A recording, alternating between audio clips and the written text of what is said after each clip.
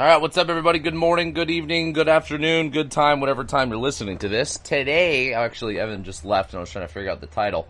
Not really sure what the title is going to be called yet, but we're going to talk about having tough conversations and how that's probably one of the hardest skills to develop, in combination with how to leverage your environment and your community around, once again, to be very aligned with your goals, and why these conversations need to be had with the people you live with, the people you work with, and the people you spend time with.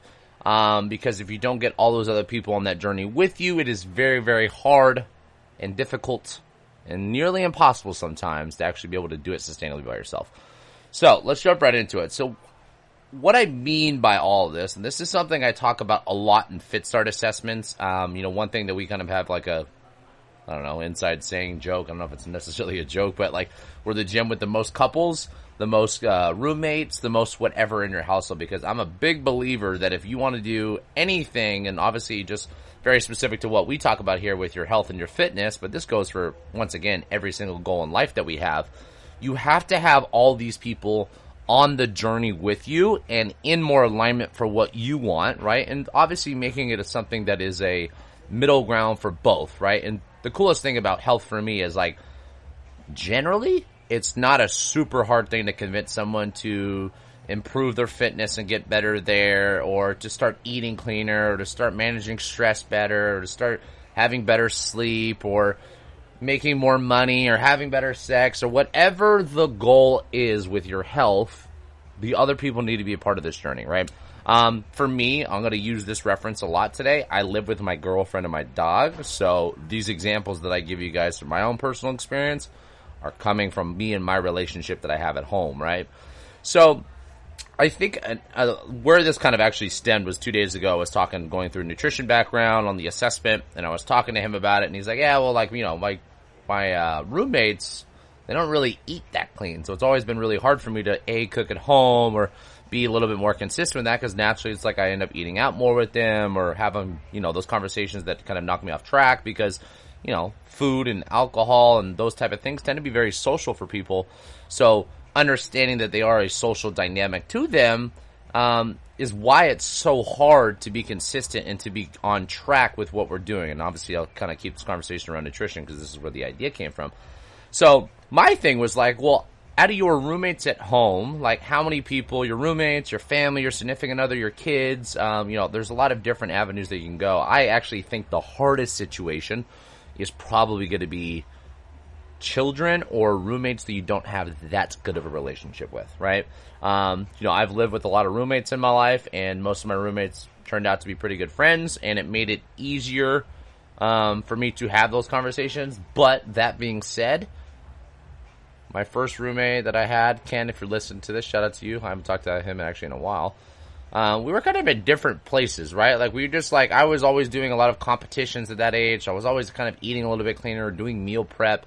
So it wasn't as hard. My buddy Brandon that I lived with was a phenomenal cook, and that made it easier. But also at that age, like, I don't think I was, when I wasn't in prep or something for competition, I wasn't eating that clean. I was more focused on kind of just calories overall. But that being said, not to get sidetracked here as always, the first thing you need to do when you go and write out goals for yourself, and we look at the 6 dimensions as always, the dimension number 1 is your mindset. It's your approach to this, right? And, in the conversation, actually, I had another assessment today when it came to a stress management aspect of it she was like, well, stress it's like, that can't be fixed, right? And that, like, immediately the first thing that popped in my head is like, wow, what a terrible way to look at stress management.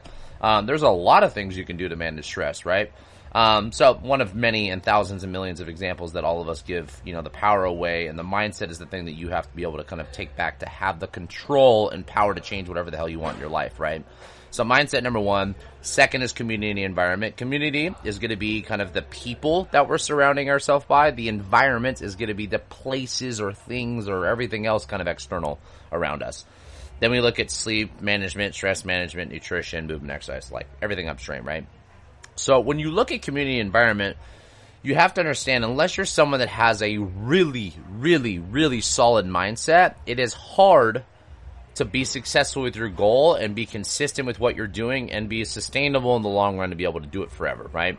I think one of the worst things that you can do is trying to treat something in a time frame, right? Like, I'm going to do this for this amount of time to get this many pounds off or whatever, right? And don't get me wrong, it's nice to have some very specific structured goals. I talk about this a lot in the past, but really in the macro, what I mean by this is like trying to find something that you can do forever, right? Like, I want to work out for the rest of my life so I can do whatever the hell I want with my physical body for the rest of my life. And it's just a very good mental outlet for me, right? And all the other aspects of health is kind of the same thing. Like, we want to figure out ways to build this in the routine and the lifestyle forever. I don't want to find a nutrition plan that works for this summer. I want to find a nutrition plan that works for the rest of my life. And the only way that you can do it for the rest of your life is by being person number one that can actually have like just such a resilient mindset and insane discipline and be the person that sticks to the plan because your goals matter to you that much or you're obsessed with the process. Now, that being said, most of my content that I push in media, from email, podcasts, Instagram, whatever, is directed towards getting you guys into a better mindset so you actually can kind of obtain a lot of those things, because that obviously is really what's going to separate you from the rest and be really successful. But that being said, I think the realistic aspect is, like, in order to make it very conducive so it's easier to sustain those goals and those habits that you're trying to build for yourself, Atomic Habits is actually going to be the book I'm going to do the first reread on, and I love this book. It's probably either my favorite or top 3. Like, it's up there. And, one of the things that he talks about with breaking habits or creating good habits and so on is, like, we need to make these habits easier to stay in the habit of doing, right? If we make them very, very difficult, it's harder to sustain. Now, that being said, in reverse, if I want to break a bad habit, I need to make that habit really, really hard to actually keep going. So, for example, if I wanted to stop drinking wine, instead of buying 6 bottles for the week or whatever we're buying for like enough for a week, well, for us, it's probably 6 bottles, scary as that sounds, I don't buy any wine at the grocery store. So this way, when I go home, I'm like, oh, okay, I'm ready for a glass of wine. And I'm like, oh, shit, we don't have any wine here. So, well, I can go to the grocery store and just go buy one, which requires me getting out of, getting out of the shower, starting to prep work, and realizing that, being like, damn it. Now, okay, maybe I don't want to do that, so I'll skip that, right? So if I make it hard, it's easier to actually kind of remove some of those bad habits. Obviously, it hasn't worked that well for me in wine, so maybe don't take my advice there. But that being said, so when we look at community environment, like, we really want to say, like, okay, well, what are these things that we need to do to make sure that they're aligned for what we want, but also what's in the best interest of everybody kind of maybe in our surroundings, right?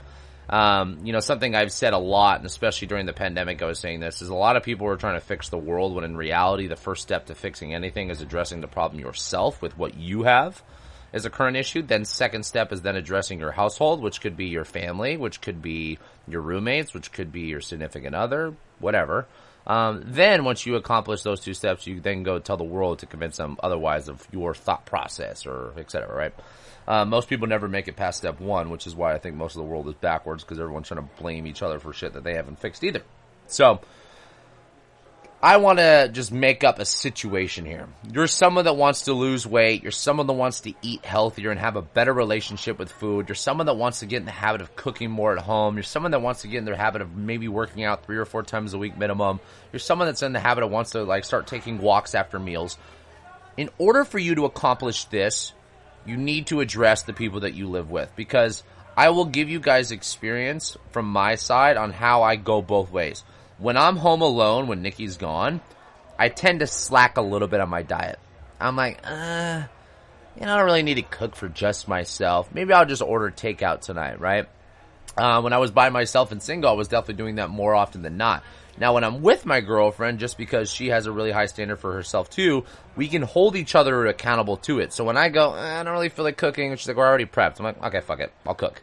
Or vice versa. She's like, oh, I want to order out. And I'm like, nah, I'd rather have like a good home cooked meal. So having that system where you guys can go back and forth of holding each other accountable to the standard that you guys have set for the household makes it a lot easier to actually be consistent with those habits you're trying to build on, right? And this is why I, will stay in business forever, because people need that as trainers to get you to the gym, to do the right form. Like, we're a form of accountability for you guys as clients, right? And that happens in all aspects of coaching, right? It doesn't matter if it's business or therapy or nutrition or training.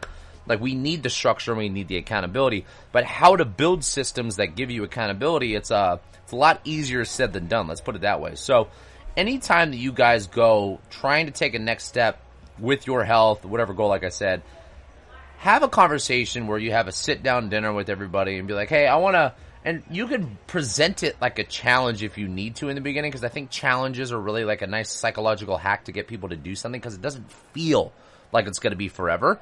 But the end goal, hopefully, of that challenge is to be able to adopt majority of all of those habits that you're trying to create, so you can keep some of that momentum going, right? So I've always kind of been flip-flop on challenges. I don't like the mindset of short-term, but I do like the idea of it being short-term so it gets enough people to be convinced of taking step one.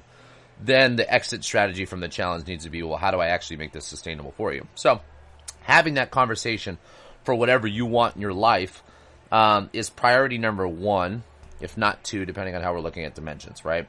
So when we look at all this, those are the things we really want to pay attention to. Now, the last part, which I want to talk about, is like the ability to have tough conversations. One thing that I've realized more so probably in these, well, since I've opened up the business for sure, but really in the last couple of years, is like how important it is in our lives to actually have very, very difficult conversation, but then realizing that like how uncomfortable those conversations are, right? I used to think as a young guy and a young kid that like being hard, quote unquote, was having a lot of muscle, having tattoos, or having a lot of money, or driving the cool cars, or whatever it is, like the quote unquote tough guy. I think that's a lot of the stigma in males for sure. What I realize is like I know a lot of people that are strong. I know a lot of people that are rich. I know a lot of people that are very successful in other areas of life that are weak with having conversations with themselves and with people around them. Like they feel uncomfortable, right? And that's one thing that I had to learn really, really fast, obviously, as an employer, is because I needed to do those things. So it was very different for me, right? Like I was forced into those situations. If I was never a business owner, to be honest with you, like I would still probably be struggling with it. And that being said, I still am not comfortable with it. When I have team meetings or I have one-on-one meetings, I have to crack down on somebody, I'm like, I don't like the feeling of that. So the ability to have tough conversations is also another skill set that I think is required in order to even have the initial conversation to address your community and your environment. And that just starts with being more transparent with yourself, right? Like, number one, I always say, like, never lie to yourself, so this way you don't lie to other people. Like, if you're someone that naturally just kind of lies to yourself or lets yourself down or says, hey, I'm going to get something done by this date and doesn't follow through, you're already showing a lot of weakness to yourself, so it makes it easier just never to present it to other people. So step one is making sure that you can really address it with yourself first, with all the standards that you have in place. Are you holding yourself to a high standard? Are you making your commitments? Are you following through on all these promises? And then the conversations that you need to have with yourself require you having time to be alone with your own thoughts and be able to answer some of the things of why do I feel this way and addressing those thoughts. But then most importantly is like you need to have the conversation with the significant other or the roommates or the family. And a lot of those conversations aren't really comfortable. Like for me, one of the things that in my relationship that we're really trying to kind of accountable with each other on is like we don't like each other being on the phones, right? Like I'm like, there's no need to be on the phone when you're with me. And then that being said, on the other end of it, I told my girlfriend that I'm like, I'm really trying to make Instagram and media like a big focus and a big part of my business. So I will be more on it because she doesn't like, you know, originally when I was just posting, just be like, hey, look at me. Like now it's more of like, learn from me, what I've done. I try to make it more of an education platform. That's kind of where I switch my narrative to with media on that aspect. Because then it's much easier to kind of just feel that I'm treating it as a business thing versus a waste of time. But that being said, it's funny because it's kind of counterintuitive. Like I'm telling my girlfriend, like, okay, well, we don't want to be on each other's phones when we're around each other, which we still try not to. But also on the other end, like, it's going to require me being on my phone a little bit more. And as much as I don't want to be on my phone ever around you, like, it will be something that I need to post or I need to respond back to somebody. And it doesn't matter if it's an email or an Instagram thing. Like, being on your phone is being on your phone. Well, that's a conversation I had with her, so she understands that and supports it. And also, when you have these conversations, it takes time for both parties to adjust. You're trying to create a better habit or a new habit, and that person's trying to adopt to that habit. Most people around you that are close to you, that your loved ones are, they will always be supportive, but being supportive doesn't mean it's easy to adjust to. That still requires effort on both ends, right? So the way that I always like to look at it is when you have these conversations with people around you, it doesn't matter if it's people at work or at home or wherever you're spending a lot of your time on, try to find something that works well for both people. At the end of the day, be a little bit more selfish than selfless, because you can at least, like my famous saying, can't pour from an empty cup, you can at least satisfy more of what you need, which makes you a happier being. But always try to find the middle ground for what works best for both, right? Like, let's meet in the middle here. And most of the time, the coolest thing about it is a lot of goals that people have set out for themselves are also goals that other people do too. They just choose not to act on it, or they feel like they've never had the motivation for it. They're not accountable to it. They don't have the structure for it. They don't have the knowledge for it. Or they're just inherently lazy to those things. And we all are. Like, they're not any different than we are. Maybe we're just someone that has the initiative and the proactiveness to bring the conversation to either ourselves as a goal set or to the table for everyone else at home. So I want to keep this one short. I hope this helped you guys as always. So whatever goal you have set in place, understand that it's going to require having a conversation. Not all conversations are very easy to have, so having tough conversation requires practice. It will forever be a part of your life, and the better you can get at having tougher conversations, the harder you will be in life, because you will be very resilient to that uncomfortable feeling. But being transparent is one of the best ways to stay in alignment for what you need in your life to be happy. In order for you to be happy, this is something you will need to do a lot in your life, because if not, you're going to be living other people's life, and you're going to be very passive, you're going to become passive-aggressive, and it's just this domino effect in the wrong direction, right? All right, guys, as always, hope you enjoyed this one. A little short bit that we bring weekly to you guys. And if there's anybody that you feel can benefit from hearing this stuff and any of the content that we send you guys, share it with other people, right? That's really what gets the message across. This is what I do it for. I don't get paid to do these things. I do it because I really want to help people be more empowered and educated to take better control of their life and their health. As always, take care. Have a good weekend.